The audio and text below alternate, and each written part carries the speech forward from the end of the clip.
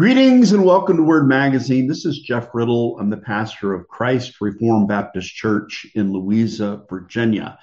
And in this episode of Word Magazine, I want to look at a topic that I had titled Mormons, the Dead Sea Scrolls, Theological Presuppositions, and Modern Textual Criticism.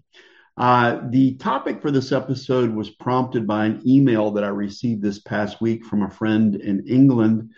And he had attended the Trinitarian Bible Society meeting in June, in which I had done a lecture on the providential preservation of Scripture.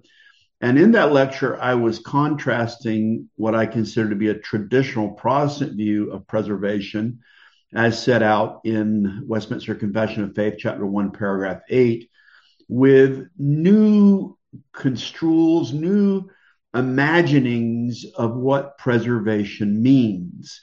And I made reference in that lecture to the fact that a Mormon scholar named Donald Perry had been added to the editorial team for the scholarly printed edition of the Hebrew Old Testament.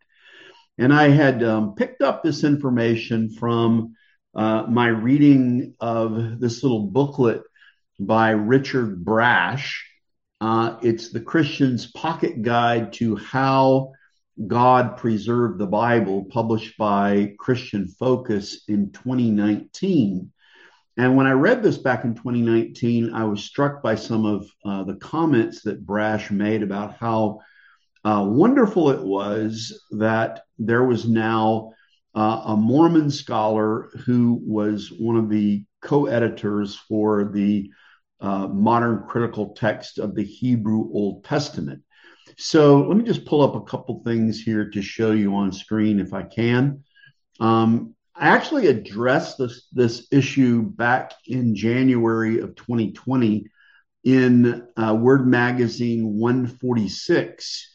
Which was titled Text and Academy, a Mormon Editor for the Old Testament. And there's a picture there of Brigham Young University. BYU is the foremost Mormon university there in Utah. And Perry there is a professor, and he's depicted here as studying an Old Testament manuscript. And anyways, in that Word Magazine 146, I sort of addressed this topic. And anyway, I wanted to go back maybe and read again a little section in here in which Brash discusses this. And then I want to share with you a link that this friend in England sent as a follow-up to my mention of Perry working as an editor for the Hebrew Bible, the scholarly edition of the Hebrew Bible. So anyways, let me just read a little bit here from Richard Brash's book. And Richard Brash is someone who's offering a reimagining of what the Protestant view of preservation should be. See, the old view was that, again, of the Westminster Confession of Faith, chapter 1, paragraph 8, that God had kept his word pure in all ages. And so there's a little segment here where Brash, this is on page 48 on to page 49, where he discusses John Owen. And he discusses the fact that John Owen vehemently defended the authenticity of the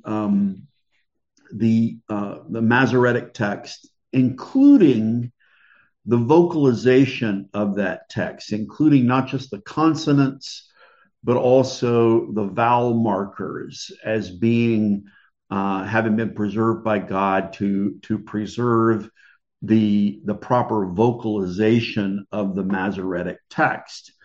And here in his discussion of that, Brash wrote the following. He said, Owen's twofold mistake, apart from the historical inaccuracy concerning the origin of the vowel points, was to assume that one, preservation and inspiration related to the physical and orthographical phenomena of a written text, And two, this is Owen's second error according to Brash, only the true people of God could preserve the written word of God. So first of all, he said Owen was in error because he saw the issue of both inspiration and preservation as not merely having to do with the proper doctrinal content of Scripture, but it having to do with, as he puts it, its orthography, its physical, orthographical phenomena. That is, the very words in which it was written. And this is something I've addressed before. The old Protestant Orthodox had a view of the double divine authority of the scriptures in the original languages in Hebrew and Greek.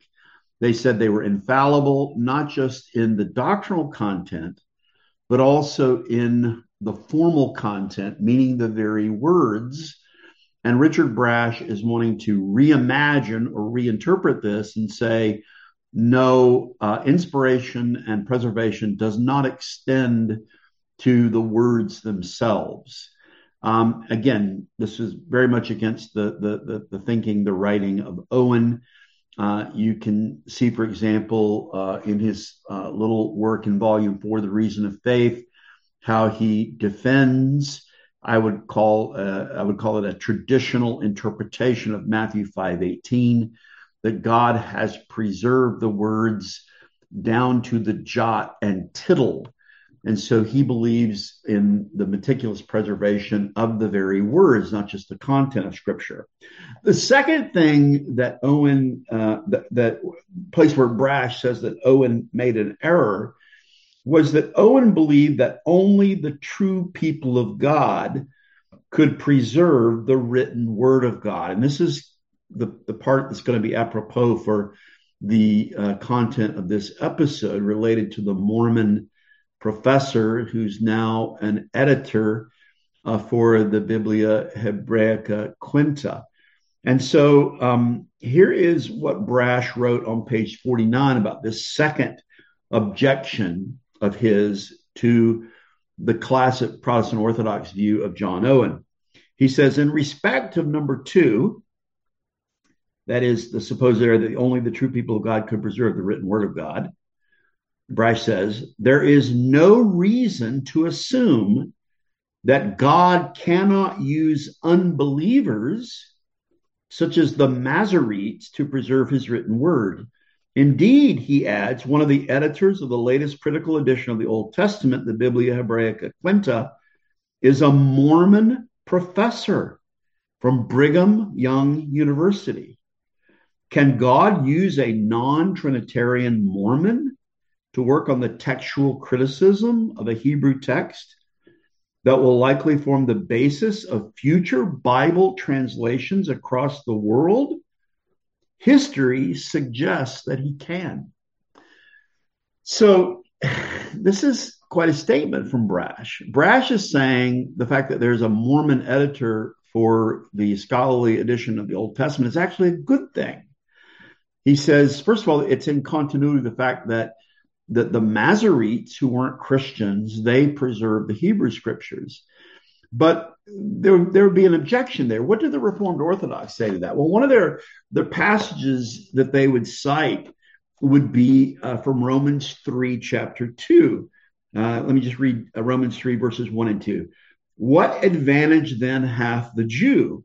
Or what profit is there of circumcision? Much every way. Chiefly because that unto them were committed the oracles of God. And the Protestant Orthodox took that saying from the Apostle Paul, unto them, unto the Jews, was committed the oracles of God, as a proof text to say that the Jews were the custodians of the Old Testament text up into the time of the emergence of Christianity. And of course, it's just pointing to a reality that before the incarnation of Christ, and until the time of the apostles, the Old Testament, the Hebrew scriptures, were kept by faithful Jews and Jewish scribes. And even after that time, until the development of the growth and the stabilization of Christianity, that the Jews were the proper custodians of the Old Testament scriptures. And part and parcel with this is the idea that the proper text of the Christian Old Testament is the traditional Jewish text, the Masoretic text. So unlike the Eastern Orthodox, who want to use the Septuagint translation of the Old Testament, the Protestants have always said, no, the proper Old Testament is the Hebrew Old Testament.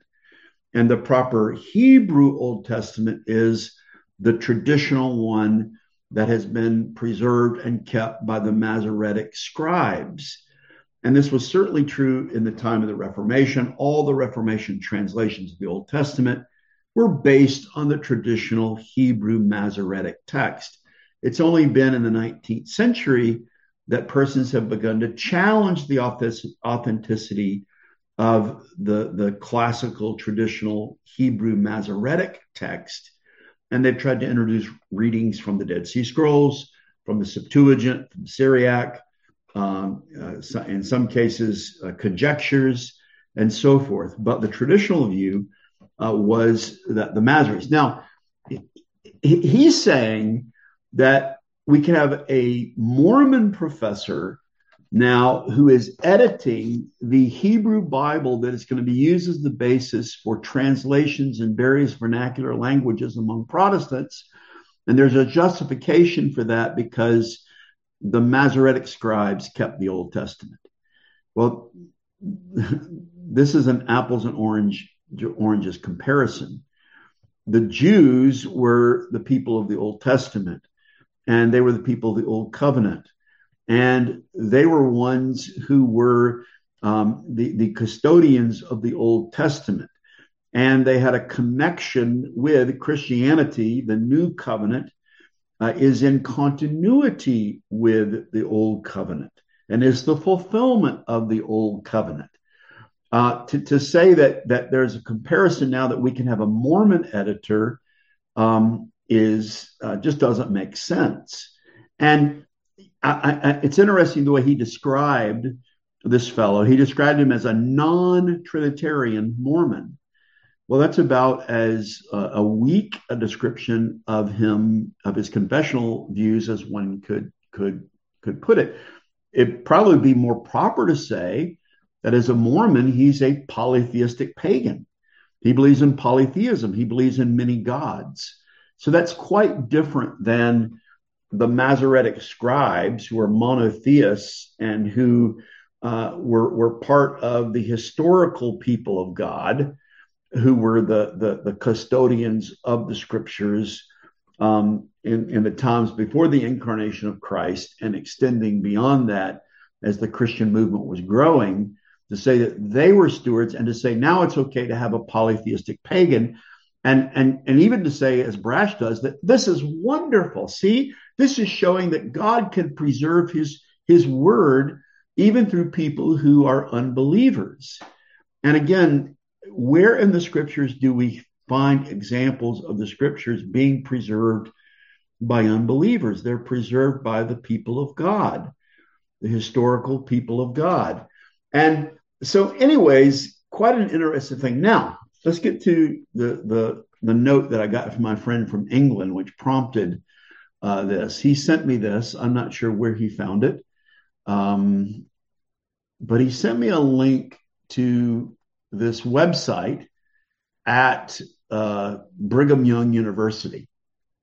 And this was a post that was made on August the 27th of 2013. So it's 10 years old. But apparently at BYU, at Brigham Young University, they have a journal of undergraduate research. And so they allow undergraduates to work with senior professors and help them in various research projects.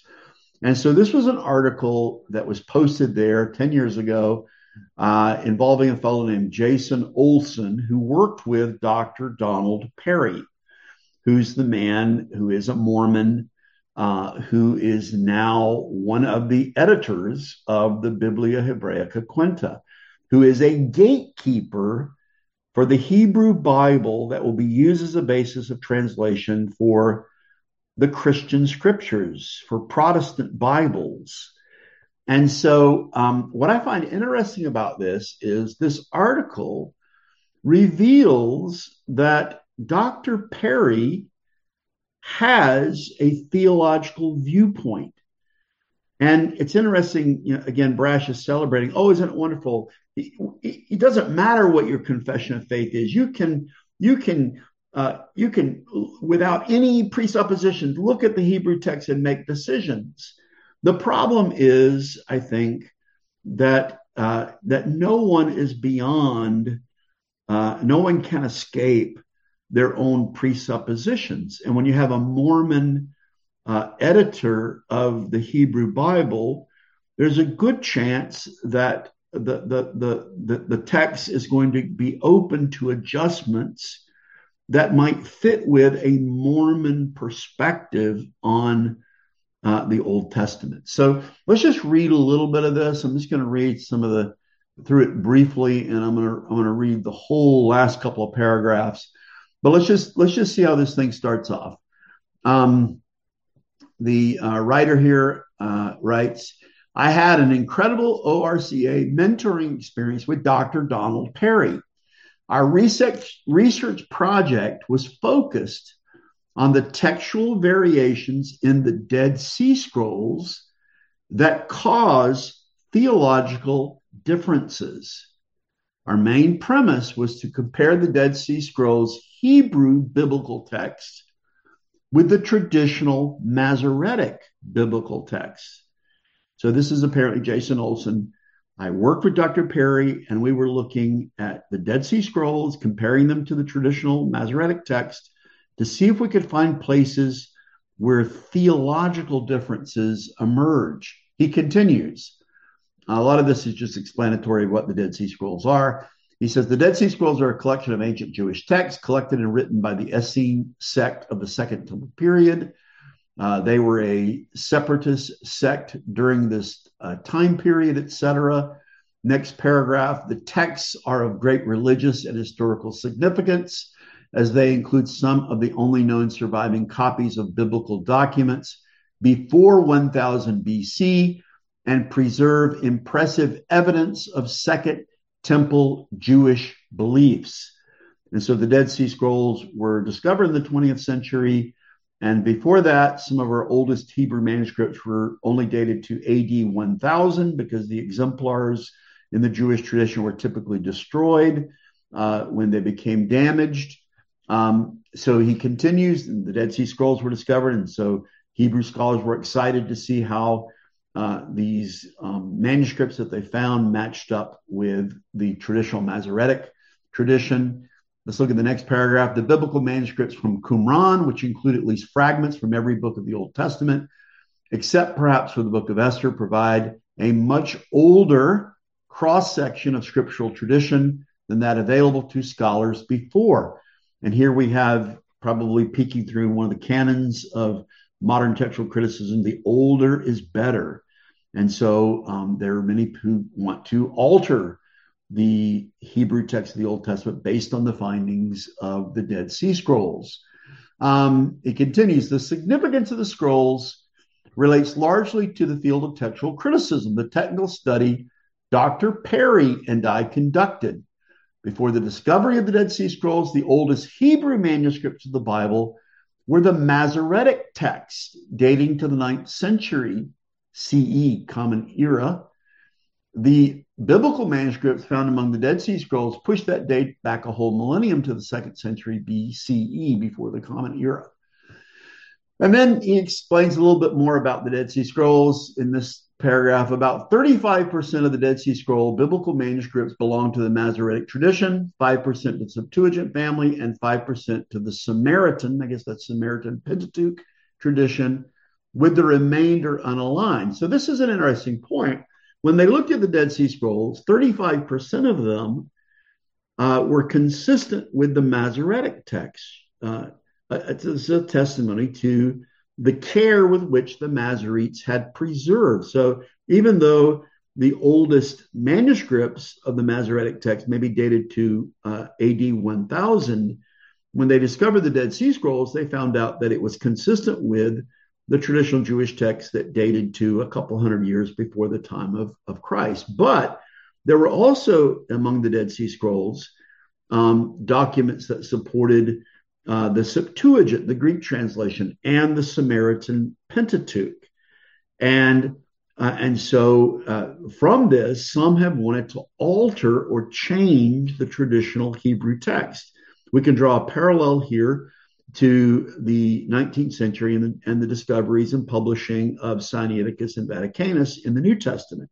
These must be better because they're older, but no one raises the question of why were these documents set aside? Why did they not continue to be copied? These were dead ends in the Hebrew tradition, the Dead Sea Scrolls, and they were dead ends, Sinaiticus and Vaticanus, in the early Christian tradition.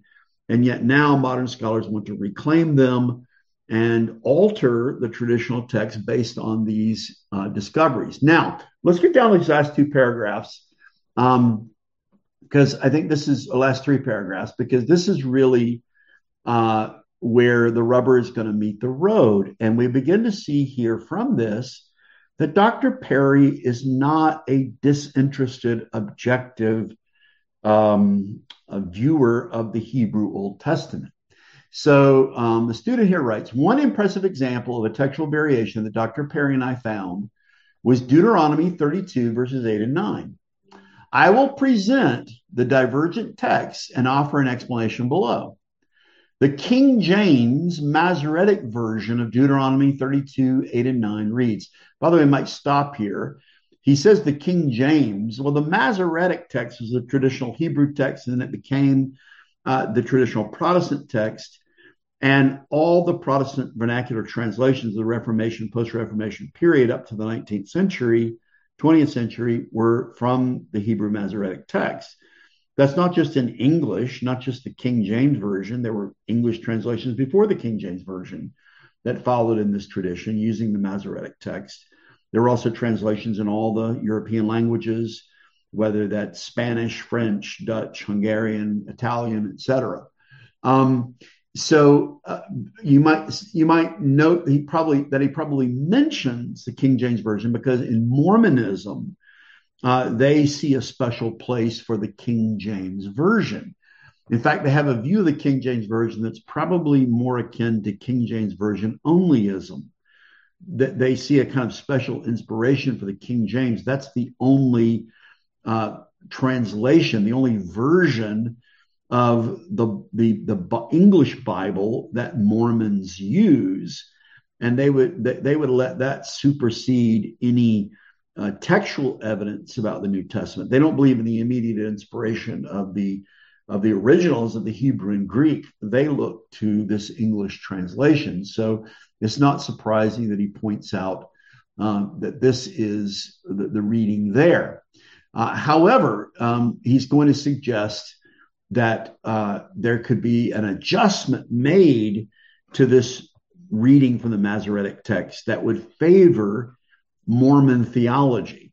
And so let's see as he sets this up. So he mentions, first of all, the reading of Deuteronomy 32, 8 and 9 from the Masoretic tradition. Verse 8, when the Most High divided to the nations their inheritance, when he separated the sons of Adam, he set the bounds of the people according to the number of the children of Israel. And that's going to be the key term. The number of the children of Israel. For the Lord's portion is his people. Jacob is the lot of his inheritance. Now, he says the Dead Sea Scrolls version reads, and now here's from Deuteronomy 32, 8 and 9, as translated into English from the Dead Sea Scrolls, this find among the Dead Sea Scrolls. When the Most High divided to the nations their inheritance, when he separated the sons of Adam, he set the bounds of the people according to the number of the sons of God. See, in the Masoretic tradition, it said the number of the children of Israel. But now in this Dead Sea Scroll, manuscript, it says the sons of God. For the Lord's portion is his people. Jacob is a lot of his inheritance. And so now here's the conclusion he draws from this. He says the incredible significance of this variation is that God can have sons in pre-Christian era Jewish theology, exclamation mark. Jewish tradition maintained that there were 70 nations of the world. So therefore, post-Second Temple Judaism was able to make the connection, the Most High divided the nations according to the 70 sons of Israel. And even earlier Jewish theology, however, maintained that the 70 nations of the world were divided according to the 70 divine sons of the Most High God. This concept is fascinatingly preserved even in ancient Canaanite religion. A convincing conclusion to this argument is that Jewish scribes changed the scripture after the advent of Christianity to prevent the spread of the idea that God can have sons from public and or Jewish knowledge. So let's pause here. What's he trying to say? See, he likes the reading. As a Mormon, he likes the Dead Sea Scrolls reading. He likes the reading in Deuteronomy 32 and verse 8 that would read sons of God rather than children of Israel. Why? Because it fits better with his Mormon theology. And he's not latching onto this to prove that Jesus is the Son of God, as it says in Mark 1:1, the beginning of the gospel of Jesus Christ, the Son of God, to have a Trinitarian view of Jesus as the Son of God, the eternal Son of God. No, this fits better. The Deuteronomy 32:8 that would read sons of God fits better with his Mormon theology.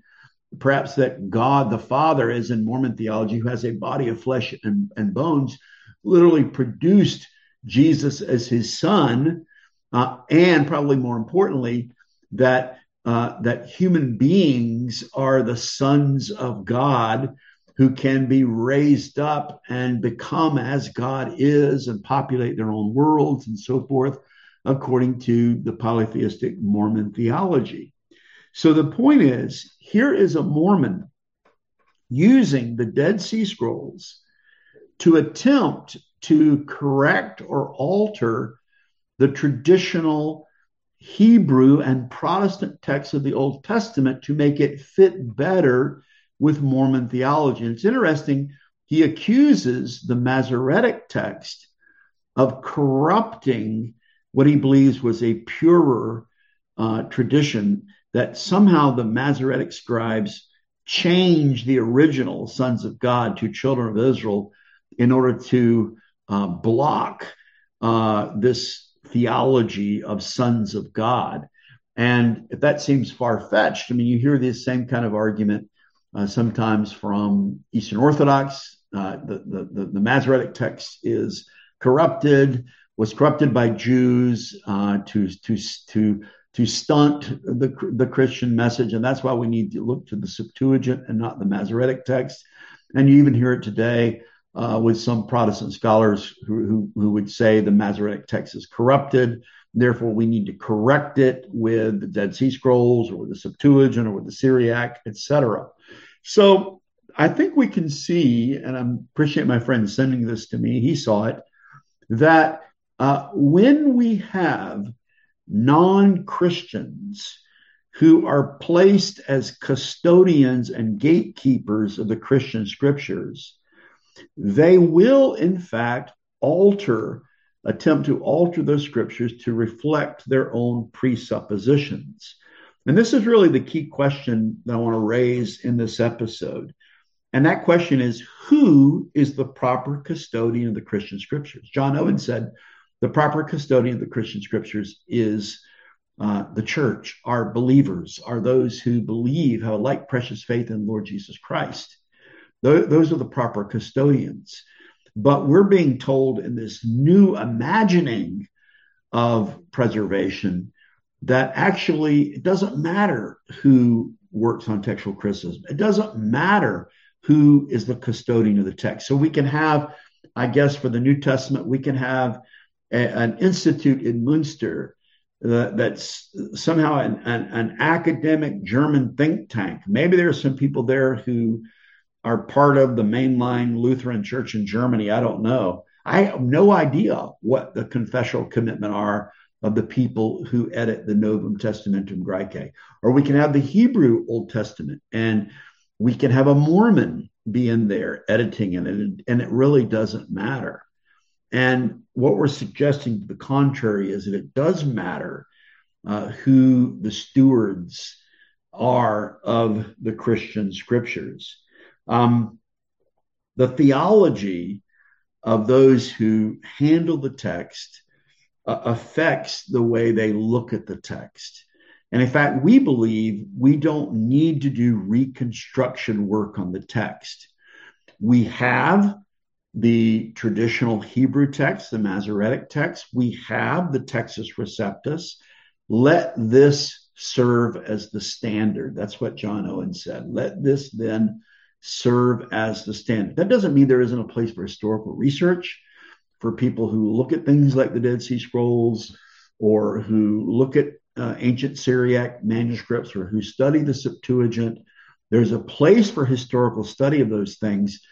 Just don't use that study for speculations relating to reconstructing and supposedly correcting the Christian scriptures. We believe that the Bible has been preserved, not just the doctrinal content, but also the very words.